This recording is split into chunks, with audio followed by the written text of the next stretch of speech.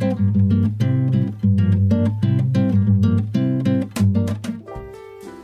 2013, former elementary school teacher, retiree, and golf nut, Gloria McKenzie was allowed to go head in line at her local 7-Eleven. Quick pick line. Little did that Good Samaritan know, Gloria would purchase the winning Powerball ticket when she stepped up to the counter. And her prize? $590 million. Today, she's never late for her tea time, as her drive has been shortened to just 2 minutes from the front door of her new palatial home that overlooks Roaring Palms Golf Course in Jacksonville. Talk about falling ass backwards into the good life.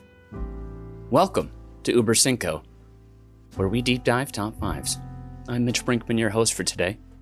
And this week, we'll be exploring those beautiful twists, those beautiful turns of life, the kind of breaks that fuel an incredible story. The top 5 situations to fall ass backwards into. So let's bring in our contestants. The first one, he once video recorded Sting in a private little room. It was Broadway singing, a little acting. He still has the tape. Welcome, Brian Ernst. Hello, Brian. Thank you. Thank you for having me. And our second contestant was tall enough to watch above the fray of filmgoers gathered for a Scorsese flick premiere, a rainy night in the UK, and at this premiere, our contestant saw him. He locked on, he approached, and Sir Paul was his. McCartney took a photo, I'm told. Nice guy. Welcome, our second contestant, Nathan Henfett. Hello, Nathan. Greetings. Thank you for having me. It's a pleasure to talk to you. Excellent. Well, if you've listened to the show or you're just a babe in the wood, you want to hear something special? Send in your suggestions and questions at bizbear.biz. Your ideas could end up right here on an episode. Great. So yeah, guys, welcome to the episode of Top 5 Ways to Fall Ass Backwards into situations. Can we dial it down a little bit, please? Sure. And with that, we'll be right back. But first, we're going to wake you out of hibernation with a quick rundown of the rules. Each player in the den has spent time with today's topic arranging their top 5 answers in order of importance. Those answers have been submitted to the host who will moderate the game, awarding points to the player with the most poignant answer. Starting with their number 5 choice, we will move up the ranks until we reach each of their top answers. But if both contestants happen to have the same answer on their list, well, we have an Uber stare down. You will hear the official Uber Cinco siren, and both players must reveal their answer and what number they ranked their submission. An Uber stare down is all or nothing, with one player earning 3 points. After all answers have been read, the host will reveal the final score. As host, I'm entitled to institute a house rule for today's game. This rule is inspired by, well, our own show and by my undying love for listing things. So at any point during the show, if I get that little itch that tells me that I want to know more about one of your situations by demanding an on-the-spot top 3 list related to your selection. For example, if it were a lottery-related one, I'd ask for a top 3 list of unnecessary first purchases, perhaps. Then you'd have 30 seconds to provide high-quality responses. So when that itch happens for me, you'll hear this sound. That's my box of Barilla Orzo pasta, which is great in salads and soups. Al dente perfection in 9 to 10 minutes. Barilla, masters of pasta. And each successful on-the-spot top 3 list done to al dente perfection can earn up to an additional 3 points. Wow. After our contestants present their top 5 situations to fall ass backwards into, please do stay to the end for the below-the-line credits, if you will, when I will submit my Fast 5 send-off, which is top 5 furnitures to back your ass into. Now, Nathan, you refereed your way into deciding a draw between Brian and I in the 86 versus 90 movie episode, and a man doesn't forget. So, Brian, please start us off and give us your number 5 on your top 5 situations to fall ass backwards into. All right. My number 5 situation here is extremely specific. I happen to be front row in the United Center, and all of a sudden I see chaos on stage. Nils Lofgren and little Steven Van Zandt have both had their hands incapacitated with a countdown clock for 10 minutes, and Bruce Springsteen must pull me on stage to play lead on Born to Run. Oh my. Wow. Poor. First of all, I'm really worried about Nils Lofgren. As long as you and I have been friends, I would not watch your performance. I would be off saving Nils Lofgren. Fair. And so we got to get him back because this is the only song I know in its entirety and I'm confident to play. So you're going to have to get him back on for the rest of the finale. So this is why for a split second I thought you were gonna say like Michael Jordan turns and brings me on the stage to shoot. I have seen more concerts than I have games at the United Center. That's for sure in my lifetime. So, and this is why I made sure to say that they were only incapacitated for 10 minutes because we need these guys back. Because I will not be able to hold down the fort for this whole time, but this will fulfill a bucket list dream of mine. So okay, so what's the spillover from this? Are you hoping for an article in the paper, or like is every pretty person in the United States going to come up to you and ask to buy you a drink later? No, this is specifically for the selfish reason to one time feel the roar of a crowd, to feel everything that I'm sure Nathan wishes but the Rolling Stones have felt their entire life. To be able to feel this for one moment. For about 3.5 minutes. That's all I want. Well, if it's Bruce live, this song will probably go on for 8 minutes, but it will last a little bit longer and I will have a taste of it. And that's all I want is to be able to say, hey, I did that. Nothing else, no other repercussions from this need to happen. I have actually lived this on a very small scale. In 2014, my sister, as a birthday gift, took me to see Robert Randolph and the Family Band. And there's a Bruce connection to this because the guy who's currently playing the sax, the big guy's nephew. Carl. His last name is Clemens, but it's not. I believe it's Jake. Samuel. The younger Clemens was actually the opening act that night. But so the Castle Theater is real small, like, I don't know, 500 people, maybe at that. But Robert Randolph actually will pull people on stage to play guitar or harmonica or whatever with him.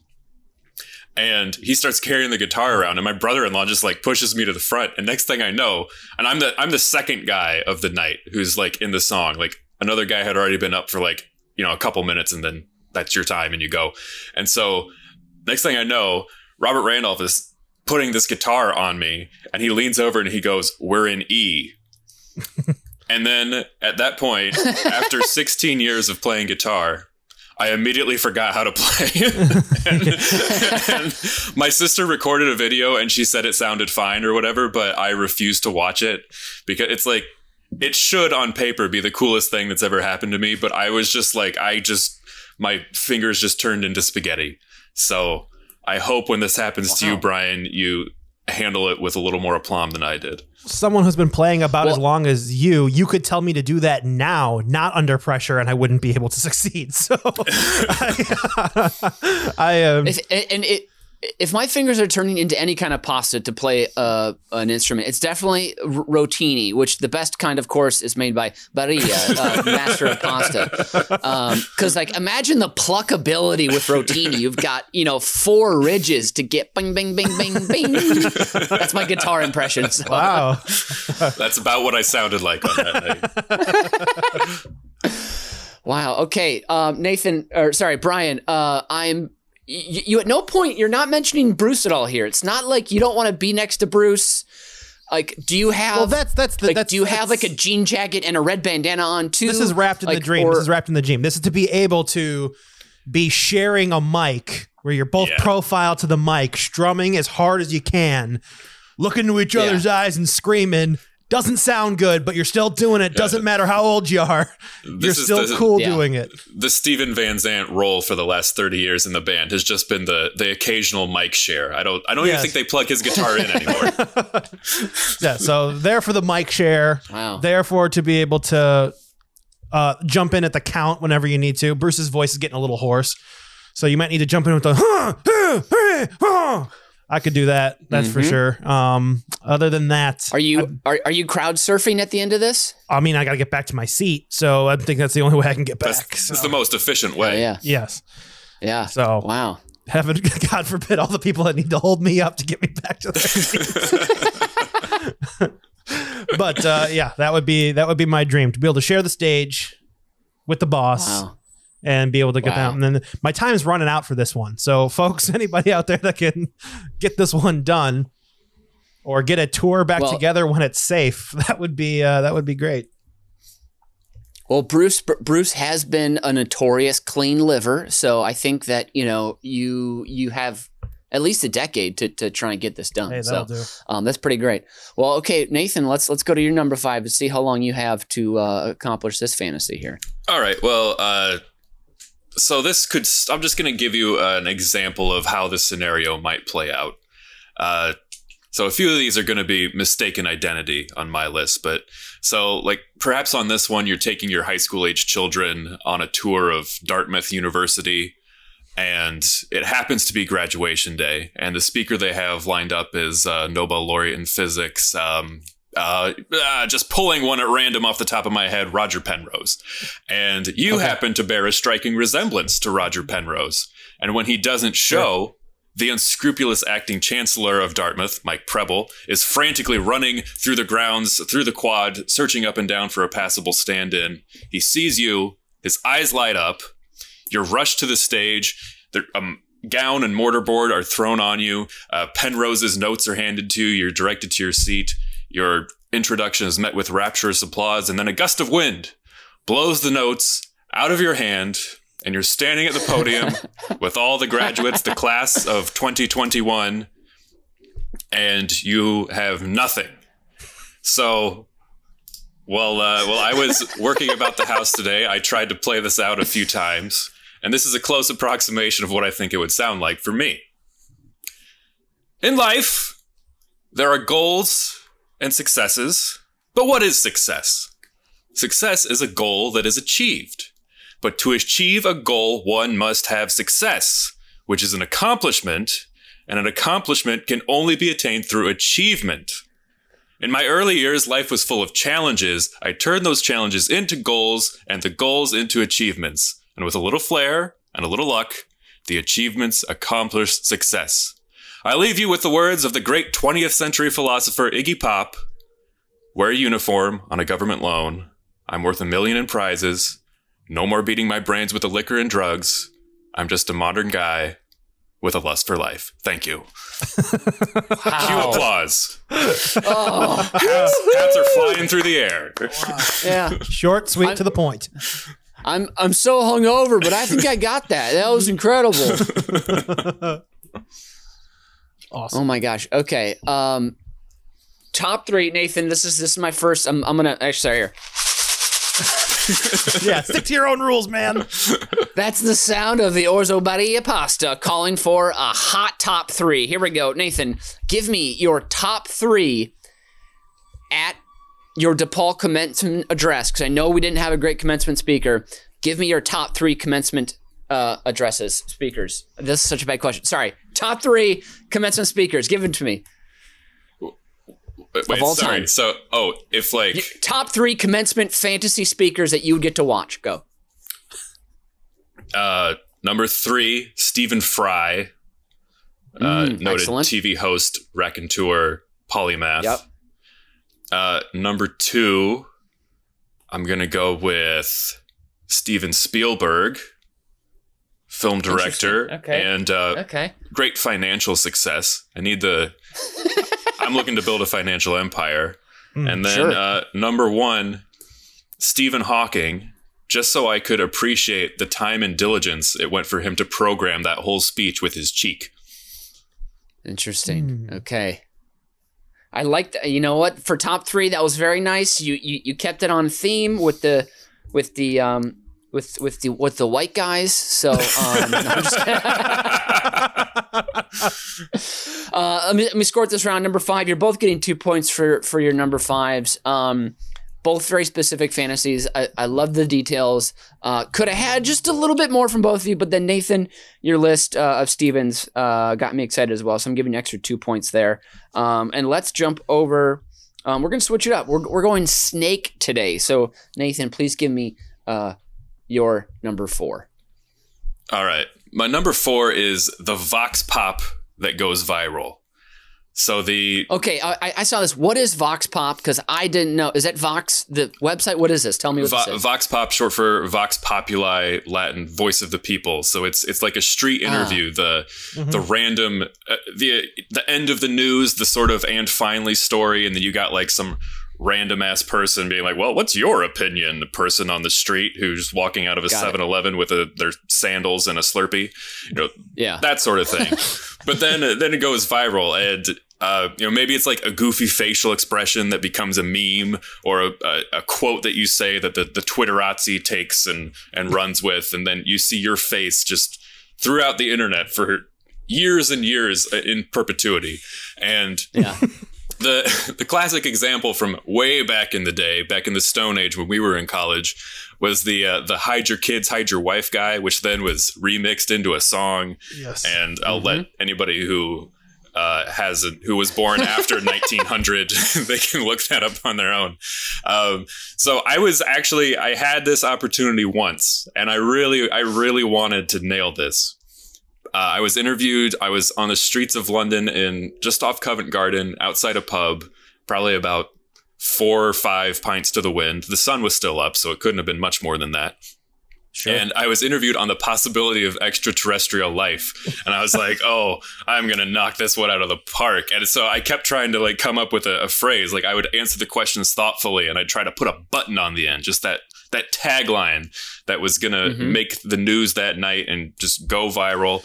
And all I came up with on my 2 attempts was, the truth is out there. And then space, the final frontier. I was like, those have been How done. did you... Wait. Oh, I was saying, how did you think of both of those sayings just off the top of your head? That's incredible. Wow. That's okay. So what's your fantasy one just off the top of your head? What's your fantasy one of going viral? What's that topic about? Well, I don't know if the topic necessarily matters as much as the one line would be, just the one line. And, it would just have to be a catchphrase that I gave with like a little side eye, like. Sure. And that's the way the cookie crumbles. Yeah, they can't bring that in my kitchen on a Tuesday evening. Like, yeah, that's what I got. It is my fantasy to have this one phrase that gets me out of it. I've given no thought to such phrase. Well, that's the thing, is you don't have a choice. It's always just people being themselves. It will come out at the time. When the time is right. All right, here. Let's just do a quick exercise here. I'm gonna throw one at both of you here. Okay, Brian, you'll go second. Nathan, you go first. Okay. Excuse me, sir. I was curious what you thought of the band of teenage girls that robbed the bank today. Do you think money should be given to youth? I would say no. Because I am no longer a youth. Then no, because if I can't have money, they can't have money. That's my new catchphrase. If I can't have money, they can't have money. Excellent. That's incredible. And Brian, for you, excuse me, sir, did you hear about the 4 penguin friends that escaped from the zoo and were trapped by a small child? Do you think children are responsible enough to have pets? Well, yes. Well, this whole time I was writing one for Nathan's question, so I had no time to prepare for this one. If I saw 4 teenagers robbing a bank and running away, I'd be shocked. Boy, sure, a dollar doesn't go as far as it used to. And then for mine, I don't have one. For Brian's, I would say, well, those penguins are better dressed than the kids. It's a horrible exercise. I'm just proud of the animals, being able to execute a formal escape, right? All right, Mitch, Brian, you need to rub it in our faces that you're better at this than us. I think I was writing that the whole time. That's why I threw you guys a question. So basically, what I'm learning from this episode is that between this week's episode and last week's, we have all aged 10 years in terms of sense of humor. Oatmeal. All right. Number 4, Brian, please give us that one, would you? Oatmeal. Oh man, That's old people. They go around just saying one word. Oatmeal. Oatmeal. All right, my number 4 situation that I'd like to fall ass backwards into is to be able to be the hero and to be able to save a life, but only after somebody yells, "Does anyone here know how to expose this camera?" And that's because this is the only way I think that I'd be able to survive. Hey! Guys, do your dance. Come on. We haven't aged that much. Come on. You got to do your dance. There we go. Okay, so this one, Brian, you're number 4. Being the first responder hero who has camera knowledge, and Nathan's number 1, which is the first responder hero who has to save the first responders. So both a first responder situation.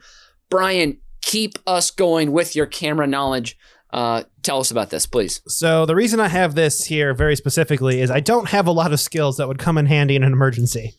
But if someone yelled this, I feel like I could be of help. And I can't land a plane like Nathan, for example. But this I would... Don't know till you've tried. But this I think I could do under pressure, no problem. And for me, the only way this makes sense is that we're in a situation where someone is dying and a news crew has just pointed a camera at the person, is sending this feed to a telehealth medical professional, but the camera operator who passed out from seeing the blood swipes all the buttons on the side of the camera as he passes out and falls to the ground. Then somebody yells, "Can someone expose this camera?" And then I show up. I reset the camera. We get the doctor connected who is sending the instructions back to us so we can save this person who I only assume was a bicyclist who's been decimated by a semi. But we save their life. And people say you can't do medicine over the internet. Correct. In this new age, we can. Yes. And remember here, I'm the hero, not the doctor. That's what I want people to walk away with. Hey, without you, the doctor doesn't even know there's a problem. Exactly. Yeah. So if the doctor asks, like, can you please apply pressure to the right carotid artery? Are you saying, well, no, I'm running the camera. Like, you know, correct. Get someone, like, get hey, another crew guy. Okay. You useless 4-year-old, hold the blood.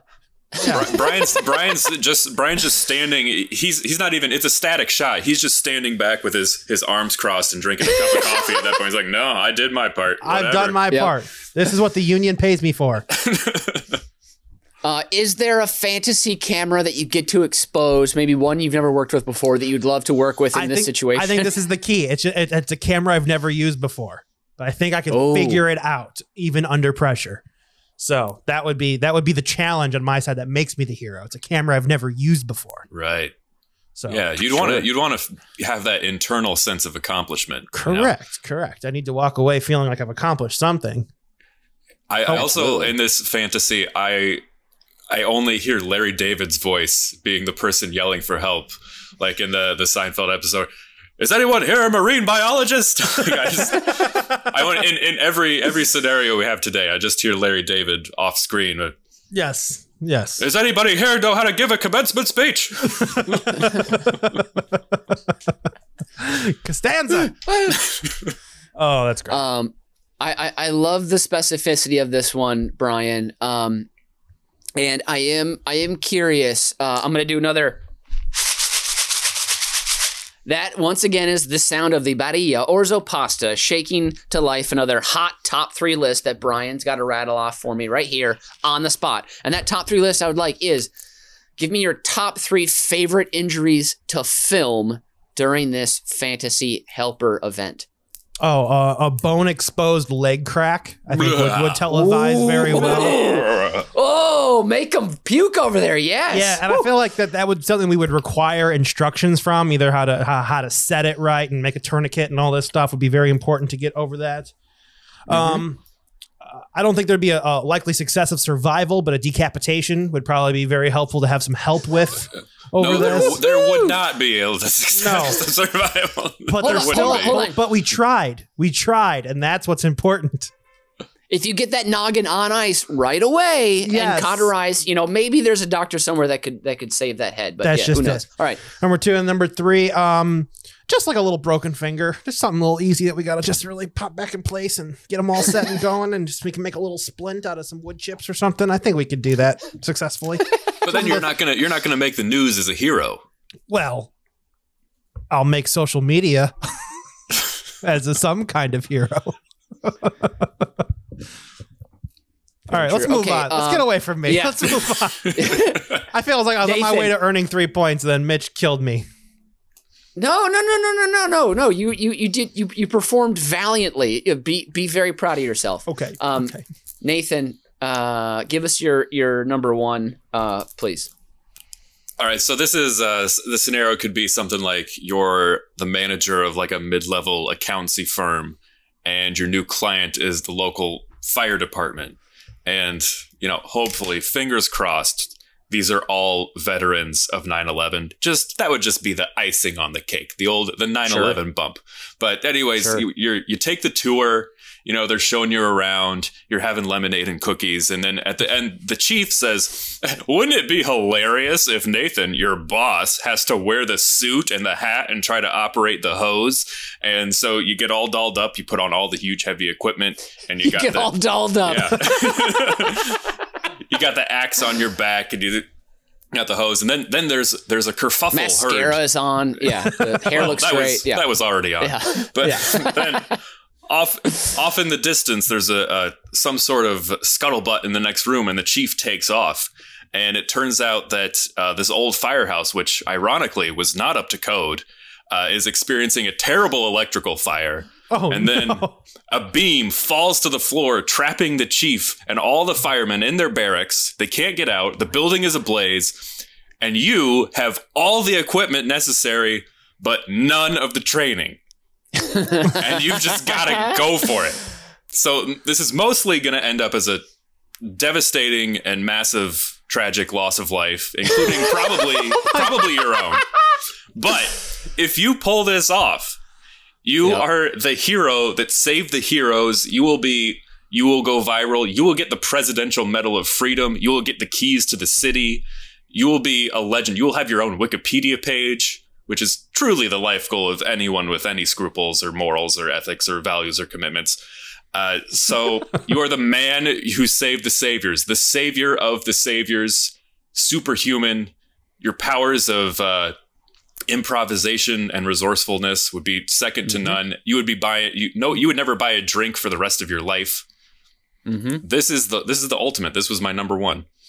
And I'll say on the business card, you can put on there, I'll save you more than just on your tax bill. So, boom. I just want to point this out that Nathan said there was a high level chance that he was about to kill a bunch of 9/11 first responders due to incompetence. Well, he's not killing them. I said there was a chance. Yeah, But the scenario that I'm envisioning is where that doesn't happen. Success, yes. Yeah. The achievement, the goals, the making of the achievements, whatever that speech said. Yes. Yeah. And after you've saved the lives, you also hopefully save the structure. So this architecturally significant place that's hopefully on the National Register of Historic Places, of course, also can be salvaged as well. Yeah, smart. And you'll have the love of architects forever. So precisely. And I'll find them a couple loopholes on the insurance paperwork. Mm-hmm. Possibly get them to be registered as a charity next year, so there'll be a few more breaks that way, so they can buy the extra Dalmatian, or maybe get them a nicer kennel. This is my knowledge of fire departments doesn't go past cartoons from the 1940s. But Clearly. Our biggest expense this year is a new dog, boys. How can we afford this? A new Dalmatian. Oh my God, guys, this is really hard to choose between these two, and I think that the only thing that put her over the top is Nathan using the phrase "getting all dolled up" before you put on. It made me laugh so much because it immediately reminded of my elementary experiences with fire departments. They would come to my school every year and do a demonstration. And one of our 5th grade teacher, Miss Burns, who was a forever bachelorette, would always flirt hardcore with the firefighters and would hold onto the hose with the firefighter at the same time. And we all knew what was happening. We just like watch her flirt shamelessly with these firefighters. So that made me think of that. So that was great. So I'm giving Nathan the stare down here, the 3 points. But Brian, I will say your top 3 list, that was quick. I loved that little wood splint detail at the end. That gave you 3 points for your hot top 3. So awesome. That means we are coming into our number 3 then, correct? Yes. Yes. So we're going back to Brian here for his number 3. I have to give 5. A quick shout out before we live on my buddy, my main man, Kevin Karn. If you're listening out there, thanks for your help brainstorming that number 1. We were bouncing that one back and forth. Have to give credit where credit's due, but I definitely waited till after the scores were given to mention that. Thank you for bringing up scoring, because also Nathan, I was just looking for a little more on your number 4 with the Vox Pop interview. I only gave you 1 point for that, just so you're aware. So we're moving on to our number 3 here. All right, number 3. For me, with my fascination of space and time travel, I would like to be the 4th human to travel by wormhole. So, I would love to be able to visit another Earth-like planet in my lifetime, and that will only be possible if we discover a way to travel across the universe in a time-efficient manner.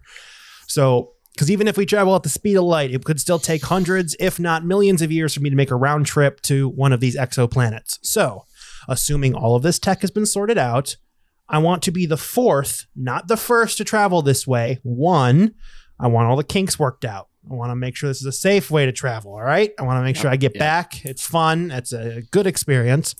And I'm not that much of a risk taker. So let's keep that on there. And number 2, no one remembers the 4th anything. So I could have this amazing experience and live out my remaining years quietly without any riffraff. So that's what I really want. I don't need to be famous for this. I just want to have this amazing experience and live out my remaining days quietly. That's what I would like for my. So you don't want 3. like a free coffee or a free cupcake or a free Danish or a free beer wherever you go throughout your town. No, I don't need that, because I'm gonna die as the guy who has exited the solar system and came back alive. That's all I need for my own. I'll make a little note for the guy who has to write my eulogy. Like, just tuck it in there, make a little asterisk, make sure at least you mention it a little bit. That'd be a good funeral surprise. Like, do you ever go to a funeral or read an obituary of somebody you've known your entire life and they lived to be like really old, and then you're like, oh wait, I did not know that they lived in Malaysia for 3 years teaching English. Yeah. Wow. Yeah. But in Brian's case, I did not know that he exited the solar system and safely returned. That is really something. Oh. That's as much credit as I would like. Yes. Also, when you mentioned your eulogy, you said the guy who has to write it. Is that only because you haven't chose between Nathan and I yet for the eulogy writing? Correct. I'm trying to keep my points in check here, so I can't decide that until which one of you guys' liver caves out first. So, wow, this is why I just keep sending beer and whiskey to you guys, and I'm playing the long game. I just had blood work done 2 weeks ago, and things are looking pretty good for old Nathan. Damn it! I would say when you leave the solar system, find some fucking respect for your friends. How about there too? Hey, just remember, find some fucking respect. The truth is out there. I did travel to space. It is the final frontier. So. Yeah, that's it. And I did find some fucking respect, so I just want to let you know. I did find that out there. Also, never forget, al dente perfection is only 9 to 10 minutes away. So,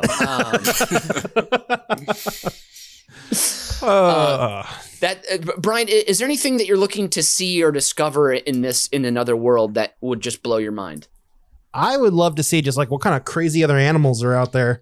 I would like to be like, if I was going to become famous, I would like to be like this planet's David Attenborough. That would be pretty badass. Like if I was able to like start in my 20s, like this technology was invented, and get over there and become like the animal documentarian for some weird other planet, that would be pretty cool. But I would need to have been born in England first to get the cool voiceover. So that's this is a scenario that I've thought about that has happened on a different scale, but so several hundred years ago, when people were first had, seafaring, exploring capabilities. So you're indigenous to one part of the world and you see those animals. But then say you decide that you're an explorer and you're like from, well, it doesn't even matter where you're from, but then you go to Australia, which is the only place where a kangaroo is. And then you see a kangaroo go hopping and go, what the fuck is that thing? Like, if you had no conception of a kangaroo and then there's a bunch of fucking kangaroos, that would freak you out. Yeah, that'd be pretty cool. I've never seen an elephant and there's a gigantic fucking elephant. What the... Man. I remember reading a fact once that the first dinosaur fossil wasn't found until like the early 1800s. So there were like 3 or 4 presidents of the United States that didn't know dinosaurs existed. I remember reading that once being like, that's pretty bananas. It's crazy. Yeah. Wow. So, including our sitting president, probably. I think he's probably got a dino set at home he plays with every now and again. That was Brian's number 3. That was my Wormhole 3. Travel. Yeah, Nathan, please delight us with your number 3 here. My number 3 is Inheriting a Haunted House. Oh, I love that. Wow. Oh, that's awesome. So it's October while we're recording this, so I'd throw a little festive cheer into it. But so this is, I think the classic scenario is it's like some aunt. It's maybe your aunt's, or I'm sorry, I have such a accent. Your aunt's aunt, perhaps, or an uncle's uncle. Somebody way down the family tree who just lived to be 175 years old, never had any children, and you happen to be the closest thing to a descendant they have.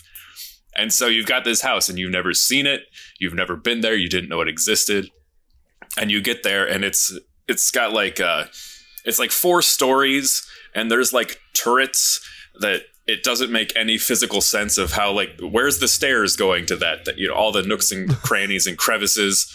It was like they intended to build an outhouse, and then they got a little more money, and then they added, a little extra room, and then wings just kept on being added to the house, and it makes absolutely no architectural sense. And it hasn't been updated in forever, so it's dusty. It needs a fresh coat of paint. Well, it needs to be torn down, but we'll get to that later.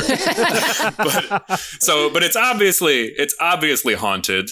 I mean, this is what everybody calls these old houses, a haunted house. So you can start inventing. Also, there has to be the stipulation in the will that you get the house, but only if you spend the night in it alone first. Dun, dun, dun. That's going to be absolutely necessary. And then you can say that there were all kinds of murders. Hopefully, fingers crossed, there will have been several grisly murders in the house. If it's your lucky day. And you can make up local legends and myths, if not. And then you can start having your friends over and do murder mystery parties there. Or you can decorate it and wear costumes and open it up to the public and on Halloween and have people come in. And, then they get to the end. And after they've been scared, you have them bob for apples in the backyard and carve pumpkins and what have you. And then a year later, when you're sick of it, you sell it to condo developers and you take a nice vacation. After you get it all dolled up. When I first saw this, I thought, does he mean a fully functional, just a haunted house where you're selling tickets, or is it a house that's haunted? And now we have our answer here. It's both. Yeah. How many bodies of different types of species are we finding on the property? It would be really great if you would find an indigenous animal that hasn't been seen in the, like, maybe a city has grown around this house. Like it was like an old building in the city center, and then urban expansion happened, and now there's really nothing else downtown. But it's a good 3 miles from any tree. But yet you find like a coyote and a badger in the backyard. Like, gee, So if a serial killer lived in that house, you'd probably find a small pet cemetery first of like all the small animals it killed while it was practicing as a child. that then like in a row, you could probably see their progression if you dug up the backyard. You would see a bunch of rodents and then some domesticated animals, then this coyote, and then like Brian, a small you know an awful lot about this progression. That's a little worrying. So like a really short great grandmother or something. This is really smart analysis, Brian. I'm very impressed. Thank you. I mean, it's a lot of practice, a lot of reading that I've done on the subject. Yeah, a lot of David Fincher watching. Yes.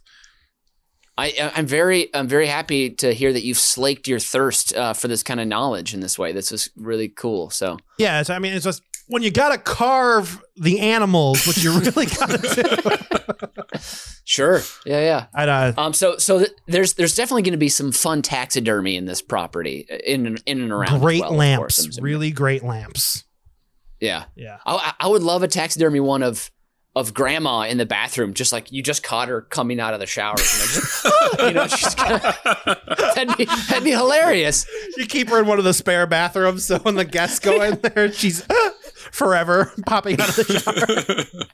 For all eternity. You just change the towel on her like once a week so it seems fresh. But yeah.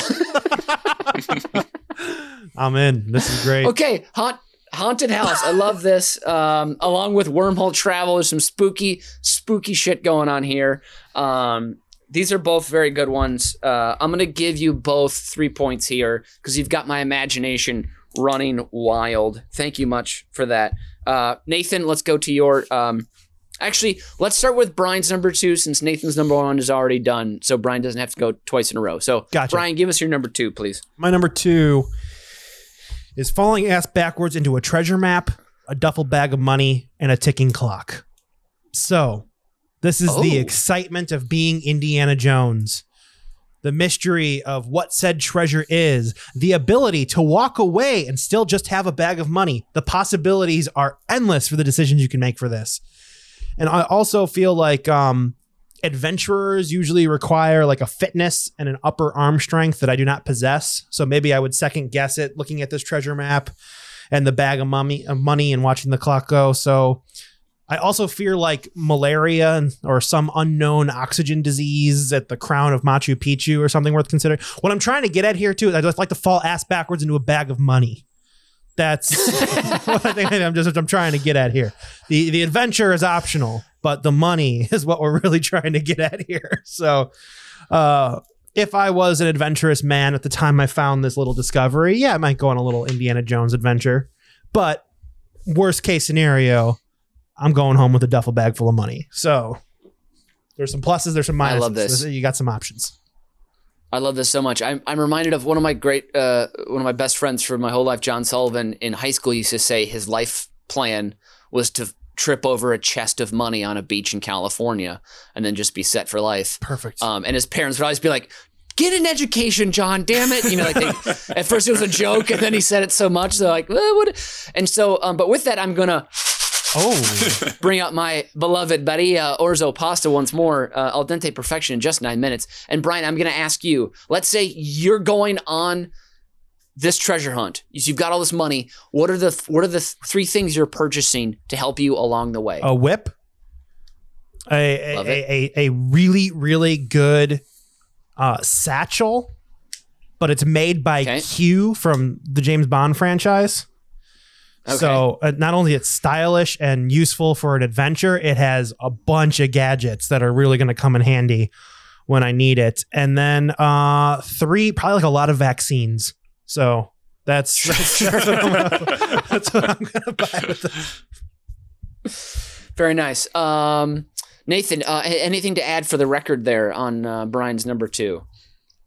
I think that as much as I would love the bag of money, I think that the treasure map would have been too much for me to handle. I think I would have fallen on my sword and died somewhere in the jungle looking for what, no matter how much money was in the original chest, the chance of adventure being Indiana Jones for a while and then possibly an even bigger treasure at the end would have been too much. I would have gone for it. I would have, after you win one spin at the roulette wheel, I wouldn't have gone home. I would have put it all on black one more time. And exactly. So yeah, I would have traipsed through the jungles and the mountains and the deserts and seen what came my way, and probably died after 48 hours. But Also, if you don't have a Brody who works for the museum that you're going to get paid for the stolen treasure right away, like what's the point? Like if you have to do all that extra, you found this treasure that you've stolen from some indigenous peoples, of course. And if you're going to try and sell it to make money off of it, how are you going to know which black markets to sell this treasure to? There's so many other options that you have to do once you get to the end of this tunnel. Whereas you can either roll the dice. But once you achieve those skills of exploiting trod upon peoples, then you're going to be sitting pretty for the rest of your white life. I dare to reference the natural law of finders keepers here. And say there was a Supreme Court case about that, finders v. keepers. It was. Yeah. I hear it's 11/10 of the law. Exactly. U.S. versus Sticky Fingers is a great case. 1902. Go back and read it. The precedent set there is quite impressive. Brian, wonderful number 2. Nathan, bring us to your number 2, please. All right. This is one where I really wish I could see how my limited skills in this field would hold up and how many minutes or probably seconds I could keep it going until I was found out as a complete fraud.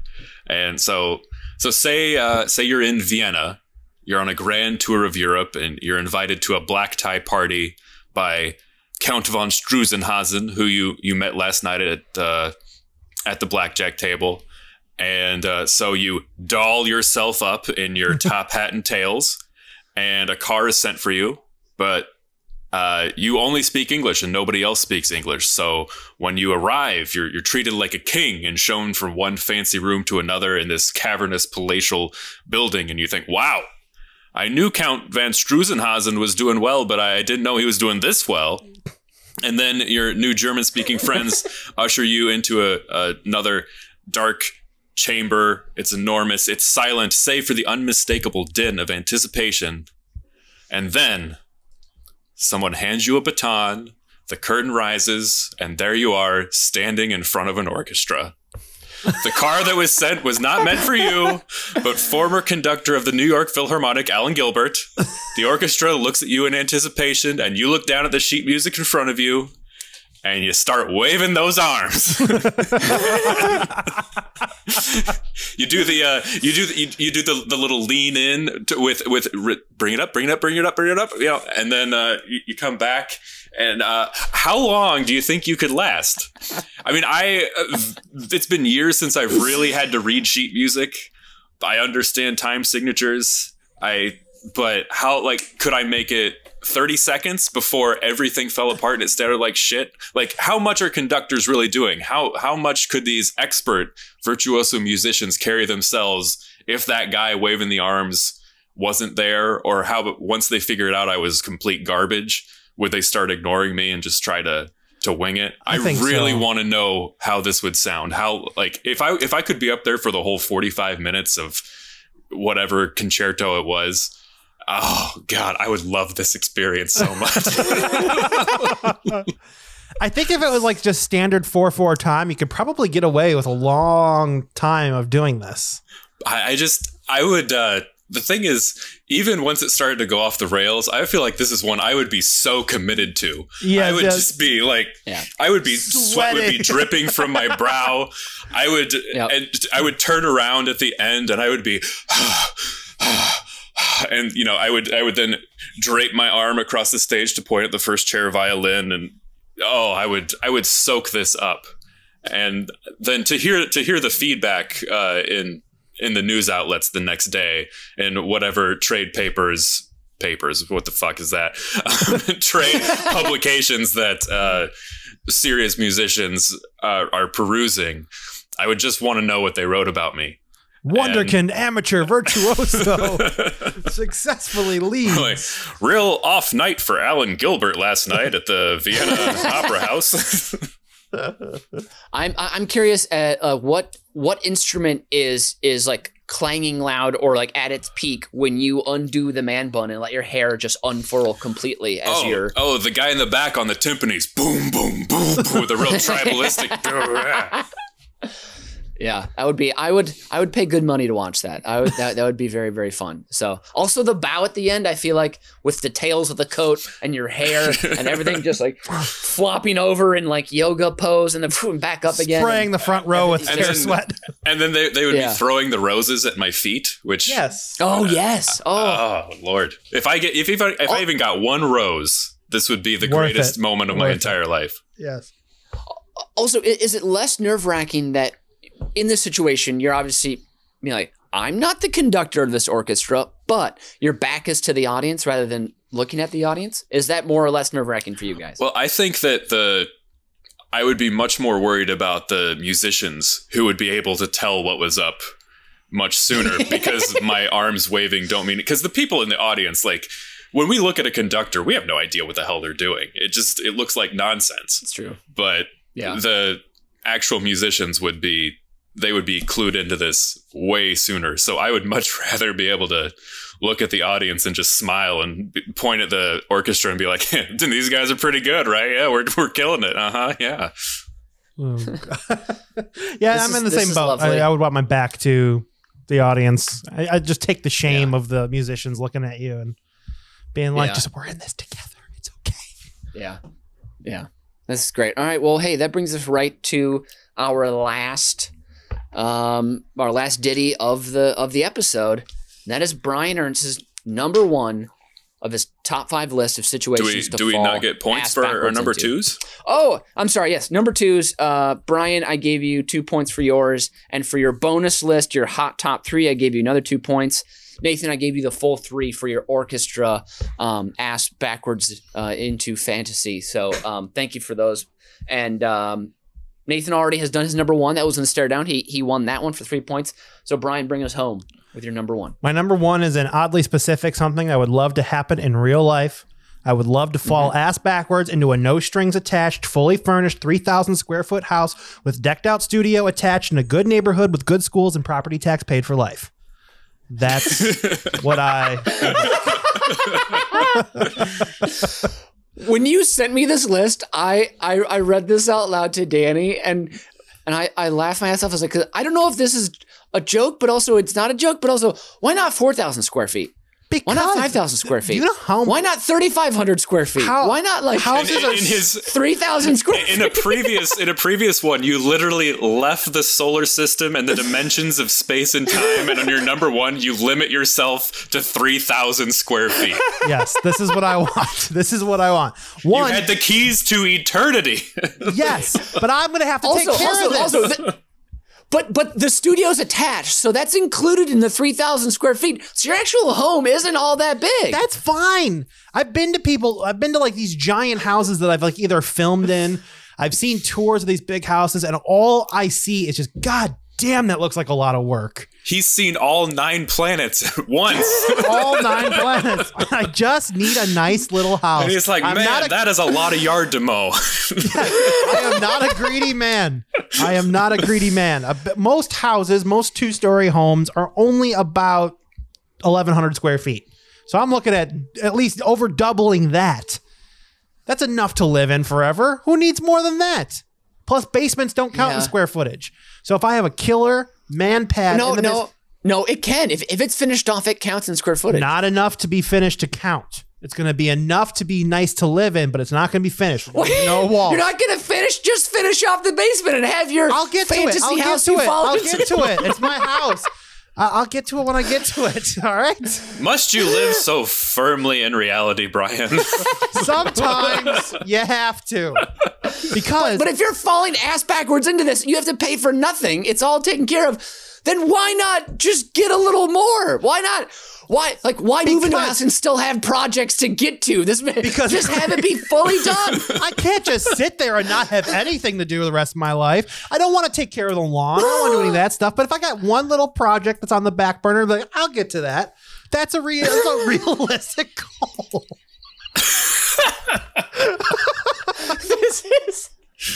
This is just the one project that you never do for the rest of your Correct. life. Yes. Well, you're, I'm never going to finish the basement. I have come to terms with that.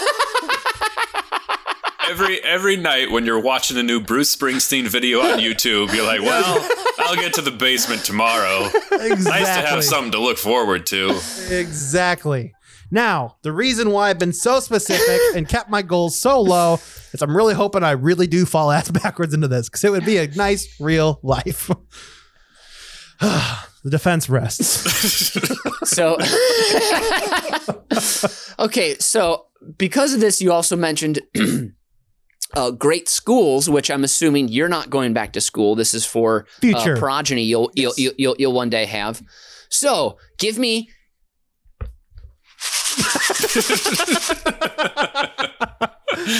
Your hot top 3 list brought to you by Barilla Orzo Pasta, great in salads and soups. Your hot top 3 list of kids' names you would like to have. Go. Girl Zoe. Guy, we're gonna go with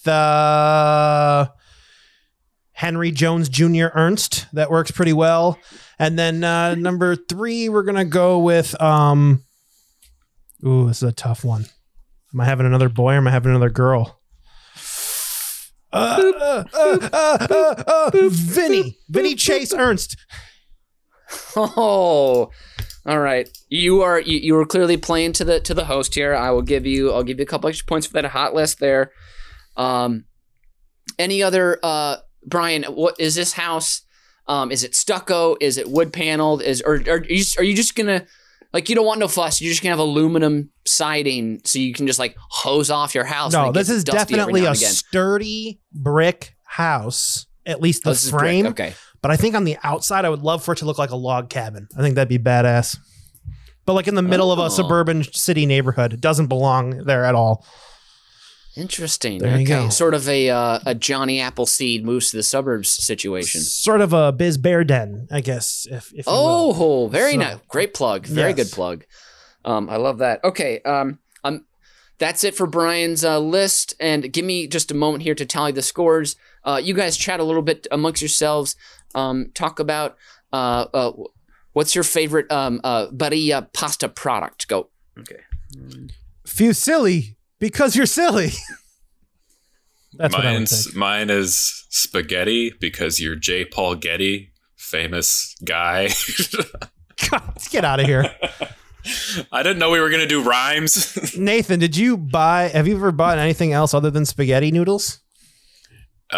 Yes. What's your favorite texture of noodle? Is it farfalle? Farfalle, yeah, that's a good one. Yeah, that's awesome. That's Farfalle nice. looks just like a tiny little fancy bow tie. That's one of my favorite pastas too. And don't forget, al dente perfection is just a few minutes away. And here we go. The final scores for Brian versus Nathan in the top 5 situations to fall ass backwards into. That's my drum roll, kind of. Brian, you are the winner today with 16 points to Nathan's 14. Wonderful battle today, fellas. I'm very proud of both of you. Thank you for coming back again and playing. And now it's time for the Fast Five. And that Fast Five today is top 5 furnitures to back your ass into. Number 5. The Yngvar bar stool from IKEA. This sleek bar beauty is made of anthracite. It's the perfect post-up spot during a party. Okay, it's 9:30 p.m. You're trapped on the patio as Marcus keeps going on and on about how conflicted he is about football coming back. But really, his Saturdays are brightened so much by Indiana Hoosier football that he tries not to think about the ramifications. And all your mind is doing is questioning why you chose the super set of lunges you did earlier today in your kitchen as your keister keeps yelping for relief. The Yngvar comes in handy with a 4-foot sturdy base to lean against and massage away that lunge pain. With a half moonular back support as well, you can knead your upper glutes simultaneously. This is competitively priced at $119. Number 4, the Jules Dropleaf Expandable Dining Table by West Elm, designed with small spaces in mind. The Jules Dropleaf table seats 2 when its panels are down and 4 when they're fully extended. Its durable top is made of solid mango wood and set on architectural metal base. Beautiful round shape features a pleasing dining area for you and your partner and your imaginary dinner guests who won't order Chinese for the 3rd time in a week. It's been so much so recently that you're beginning to forget which leftovers to eat first out of the fridge. and you're really trying to recycle all that takeout containers, but washing them has become a siren song for your declining health. But when you pop down the leaf on this Mangowood beauty, the perfect sharp edge appears to soothe away the couch sores you've developed because you adjudged it a good idea to torture yourself with the saccharine science fiction of the West Wing. Sustainably sourced wood, fair trade, and contract grade, the Jewels is competitively priced at $499. Number 3. The Float Adjustable Standing Desk by Room and Board. Made in New Jersey by Human Scale. This modern height adjustable standing desk lets you easily alternate between sitting and standing throughout your workday. Oh! Slowly bring your backside back to life with deep tissue massage on the corner of your desk as you blankly stare at the wall opposite your workspace. Never sure why or how the black and white picture of the Chicago skyline with just the Sears Tower in color made its way in here. Did you buy this? Did he buy this? Did they buy this? Who buys this? Well, you do, and that's the problem. But don't worry when you're bent over holding your knees as you gulp for medicinal air trying to work through the anxiety. The Float Adjustable Standing Desk moves quickly and quietly without electric motors or cranks. So your keister need can continue unimpeded.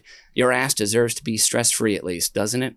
Competitively priced at $2,499. Number 2. Wow. Oh, Ethan Allen's square concrete fire table. Set a soothing, tranquil mood in any outdoor space with this sleek, low-profile square fire table. Sit on fire's edge as the flames lick your being, desperately trying to warm your cold heart during those uneven times. Take advantage of the natural beach stone edge and really get at that knot in your high hammy or lower glute as you turn your back to the flames, silhouetting yourself to hide the tears from your family as they surf Instagram for their next dopamine spike, never staring into the flames, contemplating how immense and very small it all seems right now. The knots are almost gone as you begin to roast a marshmallow over the flames before your 12-year-old tells you that the Ethan Allen square concrete fire table isn't meant for that. On sale and competitively priced at $3,825. And number 1 on the top 5 furnitures to back your ass into is the Broer utility cart from IKEA. Heavy duty, our way, a sturdy storage system that withstands moisture, dirt, and heavy loads. Push your Broer utility cart to all parts of your property to spice up your drinking life again. Its pine plywood top is moisture resistant, so no rush to clean up that mess after knocking your light beer over when you've locked the wheels in place and are going ham on that backside of yours, knowing if you can loosen the glute, your back should unstiffen too. Large enough to facilitate a full bar with mixing utensils for when you want to enjoy a fresh Manhattan in the garage, a gimlet on the boulevard, and an old-fashioned smack dab in the middle of the living room, all in under 45 minutes. Its rubberized heavy-duty wheels can handle any bumps, like the one when you're pushing your cart back to the great outdoors as your family refuses to engage in conversation through talking, which your kids are saying is an outdated, embarrassing, and annoying-like thing. So lock those wheels into place and push the Broer up against the wood pile. Lean into that dairy air sore spot and start your amateur hatchet-throwing career by aiming at the potting table hutch from Wayfair that you just had to have last summer that now only holds spiders and old basketballs. Competitively priced at $99. whoa. And that is this week's edition of Uber Cinco. Please rate and review our show on Apple Podcasts. And once again, we love that hearty wom word of mouth, so please tell your friends about us and send them your favorite episode. From the warm bosom of Berwyn has been Ryan Ernst. And listing off from Old Irving Park has been Nathan Hennon-Fent. And guiding you along the way from the heart of Sopoco, I've been Mitch Brinkman. And as Biz Bear always says, winter is a time of needed warmth. Be kind and share the berries. Auf Wiedersehen and adios.